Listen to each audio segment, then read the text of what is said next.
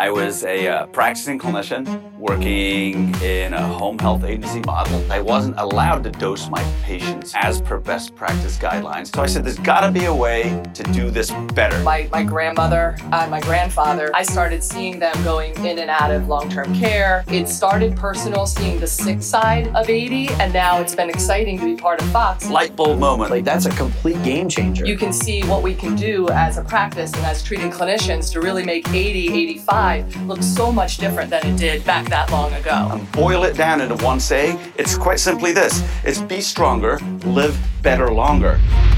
Welcome to Fox Rehabilitation's Live Better Longer podcast, the podcast dedicated to clinicians who work with older adults. My name is Jim Shear, and today my co-host is Fox occupational therapist Brianna McPhee. Brianna, welcome to the podcast. Hi, Jim. Very excited to be here. Thank you so much for having me. I'm excited that you're here, and maybe for the first time in the history of this podcast, we have a studio audience. Is that correct? Yes, we do have a studio audience. I have a student with me today. She decided it'd be a good idea for us to sit in and listen because she is an OT student. So, she's kind of getting a little bit of the background of, this particular subject, which I think I would have loved to have when I was a student. Think this is cool. It's like, hey, you get to shadow me today. I'm going to treat patients and I'm going to be on a podcast too. I know, right? It is pretty cool. Very happy to have her here. So, Brianna, today we are going to talk about occupational therapy and mental health. Now, is it true that occupational therapy got its start in mental health? It sure is. So before we had, neuro units and orthopedic clinics for OT, we had mental health OT, and that was pretty much it. So while occupational therapy is a relatively new field of healthcare, I believe we hit our 100-year anniversary in 2017. I got to go to that. That was a lot of fun. Nice. It's been around a little bit longer than that. The real bread and butter of OT is mental health. In the 18th century, patients with mental illnesses that were in prisons, asylums, and inpatient psych units, they were considered a threat to society, and they were in all these inpatient units. And the majority of those affected were simply stuck in these places and hidden from society. One of the founders of OT William Rush Dunton Jr., if you fact check me, wanted to develop a safe space where those with mental illnesses could freely engage in meaningful occupations. In these settings, most of the treatment that was provided were to those with severe mental health issues by promoting engagement in meaningful, what we know today as ADLs and IADLs. And within these spaces, like I just mentioned, a greater understanding was found on how beneficial work and engagement through crafts such as painting, clay modeling, all this interesting leisure activity could create collaboration, teamwork, and kind of translate to real life tasks. And when you move on to the later part of the century, the benefit of that occupational engagement was understood more and more, kind of setting the groundwork for where we are today with OT, which I think is a really cool chunk of history. Isn't that great? And it's so true. When you do something, those occupations bring you happiness. There's a reason there's a reason people paint or sculpt. Mm-hmm. Absolutely. And it's really cool to watch how all of that stuff translate, especially in the field of mental health. And I know this similar concept that we use there translates to all different fields of OT, but it's really cool to remember that our roots are in mental health. If you speak to any occupational therapist who has been in the field, I actually got to talk to one a couple weeks ago who has, been in OT for 35 years. They will tell you when they went to school, all they learned was mental health. They didn't learn about all this cool new stuff that we're learning about sensory integration, really tackling orthopedic issues, neuro, all these other really cool aspects of OT. It was really, really rooted in mental health, and it's cool to talk to people like that, So, Brianna, you said occupational therapy celebrated its 100th anniversary in 2017. So when I tell people about Fox Rehabilitation, I'll break down the disciplines. I'll say occupational therapy, and you can tell by the look on their faces, they don't know exactly what it is. Like you say physical therapy. Oh yeah, that makes sense. So how often in everyday life, and even maybe treating a patient for the first time, do you have to explain what occupational therapy is? I'm pretty sure every OT can kind of lament over this struggle, but I'm gonna go and say every day. I would say every day too, right, Crystal? Yeah, every day. Most OTs can relate. We're constantly explaining what we do, advocating for what OT does, constantly battling but I don't need a job, response when you tell somebody you're there for occupational therapy. Then you get some people who, when they think of OT, they think of picking up toothpicks and playing with coins. And they're like, I don't need that. My fingers work fine. My hands work fine.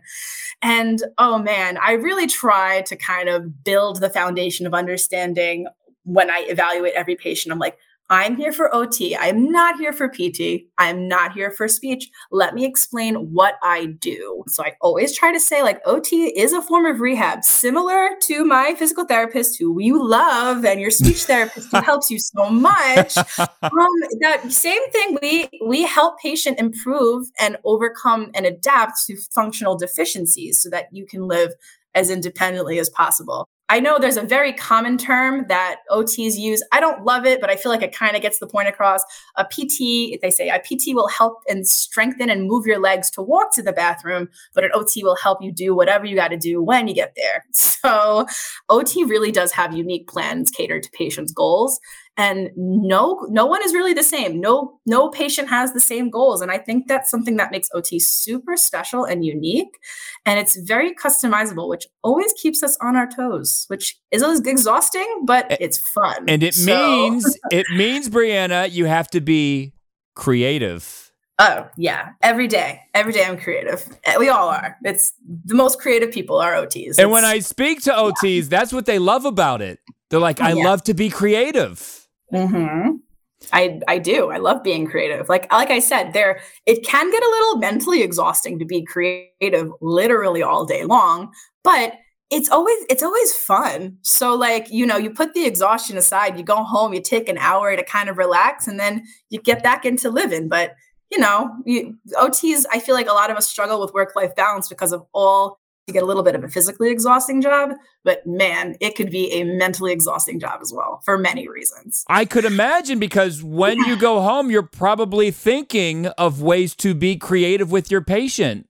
Yeah, it's probably very hard to turn off your brain. You do not, no matter what setting you work in as an OT, it's very hard to leave your work at home. In schools, you go home what can I do with this student tomorrow? When you're in a hospital, I hope Mrs. Smith is okay after that surgery. How are we going to work on all this stuff considering her pain tomorrow? And you're just always thinking about it. Yeah, it's definitely hard to turn off your brain. It takes a while. So, Brianna, mental health is at least on the public's radar these days. So can you take us through a now versus then scenario? I love this question because, mental health is something that is so up and coming, like you said, in the spotlight with everybody, regardless of whether you work in healthcare or not. But for OTs, it is always right in the middle of what we're doing. I think a big aspect of mental health lately that has really brought it to the spotlight, unfortunately, is COVID. Think about our patients who, a lot of their roles and occupations, whether it be visiting their grandkids or, going to the senior center to go play bingo or whatever they're going to do, and driving, getting their hair done and their nails done. Yep. We're all kind of taken away from them. They lost those roles and things that bring meaning and value to their life.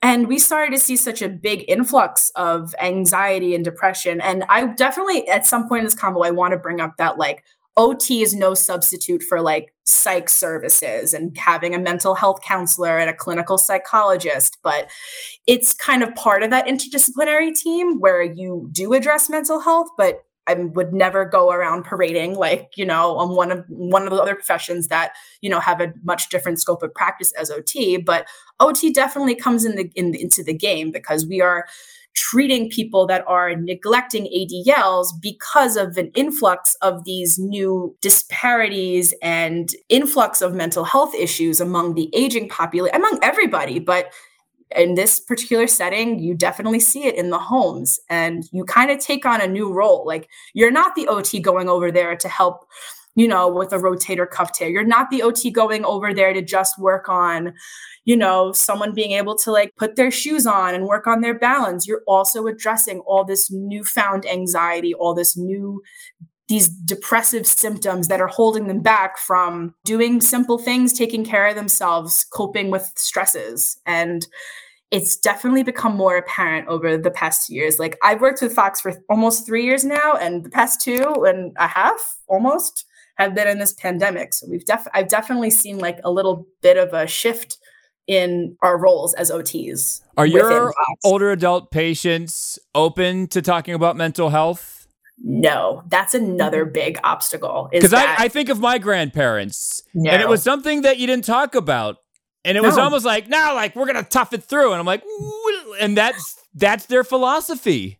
I know. Like, think about when you are in an inpatient unit or like in an outpatient orthopedic clinic, someone comes in and goes, oh, I have trigger finger. I need your help. I need occupational therapy. No one in this generation, like, 70s and older, is going to be like, I have anxiety. I need occupational therapy. So it's so difficult to you really do have to use your therapeutic use of self and build that rapport, because it's really hard to get people to open up about those struggles. But to us, it's one of those things you walk in and it's a little apparent, like, why is this person not doing the things that they used to? I'm noticing, not very sedentary lifestyle, not as engaged as they used to be. Families complaining they don't cook anymore. They don't like to clean. They don't like to do these things that they used to love to do. And right away in my head, I was like, what is stopping them?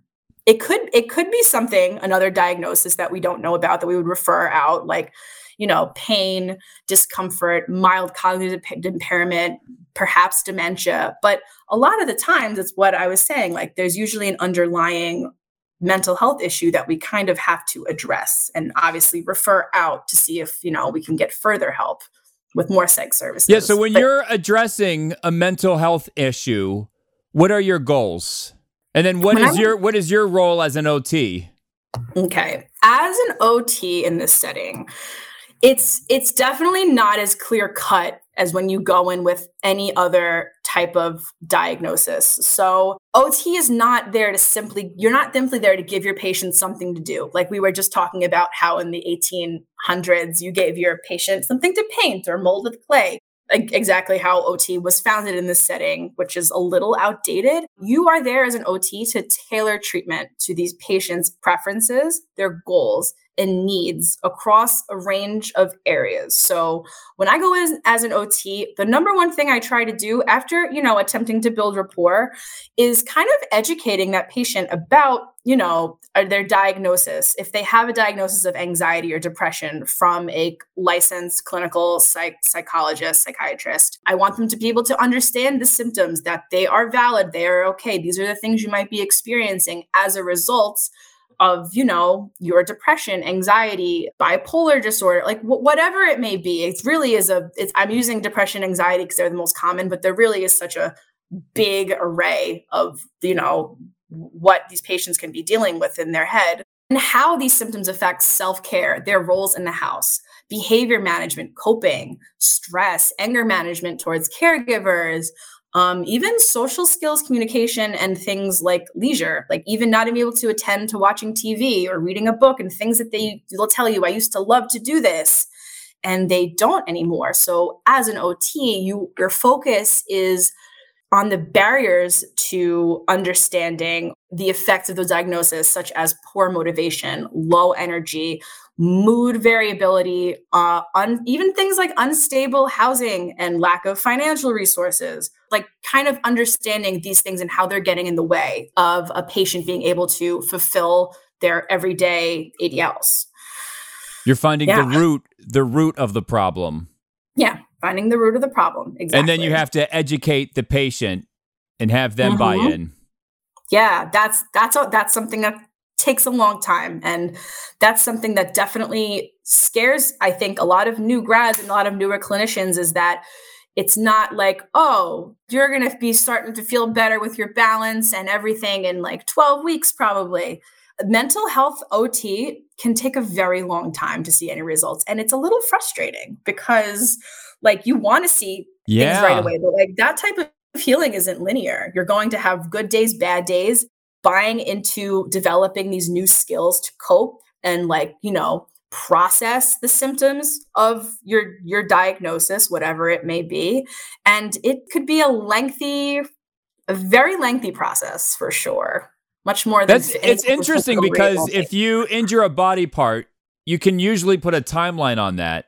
Usually. Like, all right, like in 4 to 6 weeks, but you can't necessarily do that with mental health. No, you can't. It can take years. It really can. There are some patients I've seen with Fox. I mean, I've been in a lot of different areas, but they've been seeing OT for a very long time, and like some of those skills carry over, but there's always new things that pop up, and it's difficult. It's difficult to always see progress, but to them, you're like their knight in shining armor. You're helping them see through so many of these barriers that get in their way by implementing different strategies, coping strategies, remedial and compensatory techniques to kind of allow for a patient to feel good enough to sit up, brush their hair, brush their teeth, take a shower, cope with anxiety. So like, while you're not seeing results in like a linear fashion, to these patients, you're everything. You've done so much to change their life. You're helping them see the light. Exactly. So, Brianna, you sent me an article, and you mentioned it about students graduating from school. So there was a survey that was conducted among OT students, and some of them are not necessarily comfortable working with a patient who has a mental health condition, or at least it's not their preference. So if I sat you down in front of one of these students, and actually there is a student sitting down in front of you right now, what could you say or explain to change their minds? So I definitely understand why students are intimidated by mental health. You got to think like occasionally safety can be compromised. I had a mental health placement, and you go into it, people like try to make you nervous. They're like, oh, you've got to be careful in there. But there's a lot that kind of goes into mental health. And I feel like a lot of students don't even have a placement in mental health anymore, which is like I was saying, all these older OTs, they had fieldwork mental health, maybe something else, but that was kind of the foundation for them. Nowadays, there's a million different OT field placements you can have. I had hand therapy. I did pediatrics in a school. I did pediatrics in a specialized outpatient facility. Like, I didn't really have a mental health placement. So that's a big reason why I think students are kind of like nervous, is because they don't really have the hands-on experience. And like I said, it's not, as a new grad, you're always doubting yourself when you're a therapist all the time. So when you don't see progress right away, it kind of, that imposter syndrome you have when you first start really kind of comes to light. You're like, what am I doing for this person? Am I doing anything at all? Am I a good OT? I feel like those three factors are some of the biggest reasons why I think students aren't comfortable.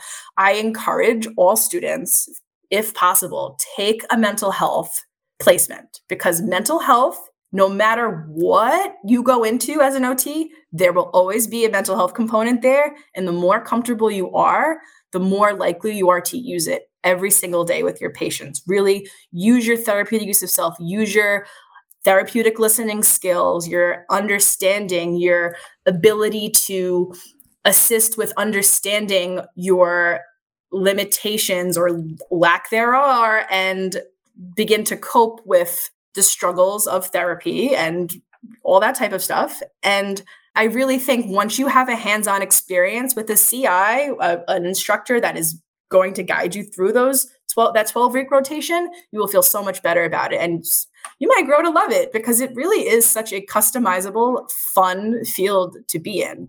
And mental health OT. with comfort comes confidence. Absolutely. Yeah. All right. And like I said, no matter what you do with your OT, that mental health skill set will take you so far. I mean, I'm not a mental health OT with Fox, but I kind of am because I use it every day with my patients who are dealing with these struggles. So it has helped tremendously. You've proven it in this last 20 minutes. Exactly.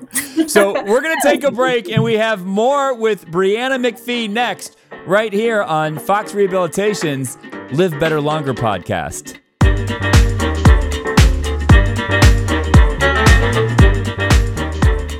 While we take a quick break, if you or anyone you know is interested in working with Fox Rehabilitation, you can find out about all of our openings and opportunities on our career site, which is careers.foxrehab.org. And I think, this is just me, if you follow Fox Rehabilitation on our social media channels, that is Instagram, Facebook, LinkedIn, TikTok, and Twitter, you get a really good sense of what Fox Rehabilitation is all about. So once again, if you're interested in joining the Fox family, I'm going to send you over to our career site, which is careers.foxrehab.org. And before we get back to our podcast this week, I just want to shout out my mom, who turned 70 years old this week. Happy birthday, Mom. She is a past 2-time guest on Fox Rehabilitation's Live Better Longer podcast.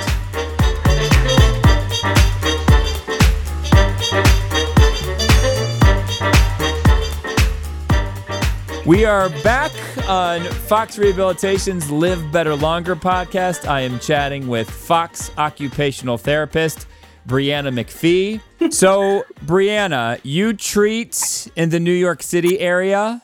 Yes, I'm an occupational therapist in Staten Island. At this point, I have been in every borough because I changed territories a bunch because I moved. And I'm the RQAL in Brooklyn with another fantastic team. Both really great teams, and I'm very happy to be a part of both of them. So do you spend more time in Staten Island or Brooklyn? I want to say 4 to 5 days a week in Staten, and I'll hop over to Brooklyn once a week, maybe. Okay. Yeah. So we talk about pizza often on the Live Better Longer podcast. Mm-hmm. For those that don't know, Staten Island is a pizza hotbed. Amazing pizza. However, for those who live in New York City, it's not always easy to get down to Staten Island. Mm-hmm. You have to take a boat or go over a bridge. So to wrap this up, can you just shout out a few good pizza places in Staten Island? Okay. I love Pizzeria Giove, which is in New Dorp. It's a bit of a hike, but the Staten Island Railroad Is it worth the hike? Yeah, yeah. And then, you know what's absolutely worth the hike? Danino's, because Danino's is a whole experience. Danino's is on the North Shore, so it's pretty close to the ferry. Close to Jersey. So if you're in New Jersey, it's not a crazy drive to get over there. And then you got the original Ralph's Ices across the street. Yes. So like you literally you have a whole night. That's your night right there. Danino's. Well, I've been to Danino's. Yeah. And whenever there's like a new mayor or a new politician, they always have to go to Danino's, take a picture, and say that they've been there. Yeah, yeah. I don't think Danino's is overrated. Some may disagree. We actually said the Staten Island team just had a happy hour at Lee's Tavern, which supposedly rivals Danino's. Those are like the two hot spots. Lee's is good. I think Danino's just blows it out of the water, though. Is Lee's the one with the super duper thin crust, or am I thinking of another place? That's Joe and Pat's. Okay, because Danino's has a thin crust, but it's not like cracker thin. Joe and Pat's has the paper thin crust, and Lee's is known for their bar pies. So like the small pies, you get like a ton of them, and it's a great time. All right. Thank you for the Staten Island pizza information. Absolutely. I have a couple of my friends and I do like pizza crawls. So we did. I live in Hoboken, so I had a Hoboken pizza crawl. We went to 14 places. Wait, in Hoboken? Yeah. Can you shout out the best? Because I'm like addicted to pizza, and that's probably why we talk about pizza on this podcast so much. Napoli's is my favorite in Hoboken. All right, I'm writing it down. Yeah. A lot of people like Benny Tadino's, they're known for their slice that's the size of like a newborn baby. They're humongous. They literally have pictures of the slice next to like babies. And then there's Torna, which I love. And then I think 10th Street Pizza is one of the best. But wait, what was Torna's? Torna's. They're Okay. like a little smaller place. And then 10th Street is like a go-to pizza. But Napoli's is your favorite. Napoli's is, I think, always good, always perfect. Best slice in Hoboken. All right, so there you go. If I know we're spread out across many states, but if any clinicians make their way to the New York City area, Hoboken is in the New York City area. It's just right over the water there. Yeah, so you've got some options to choose from. So Brianna, thank you so much for the time today. Thanks for having me, Jim. This was so fun. It was really great doing this with you. Loved it. And maybe next time it'll be you and Crystal on together. Yes, I'll get her in here.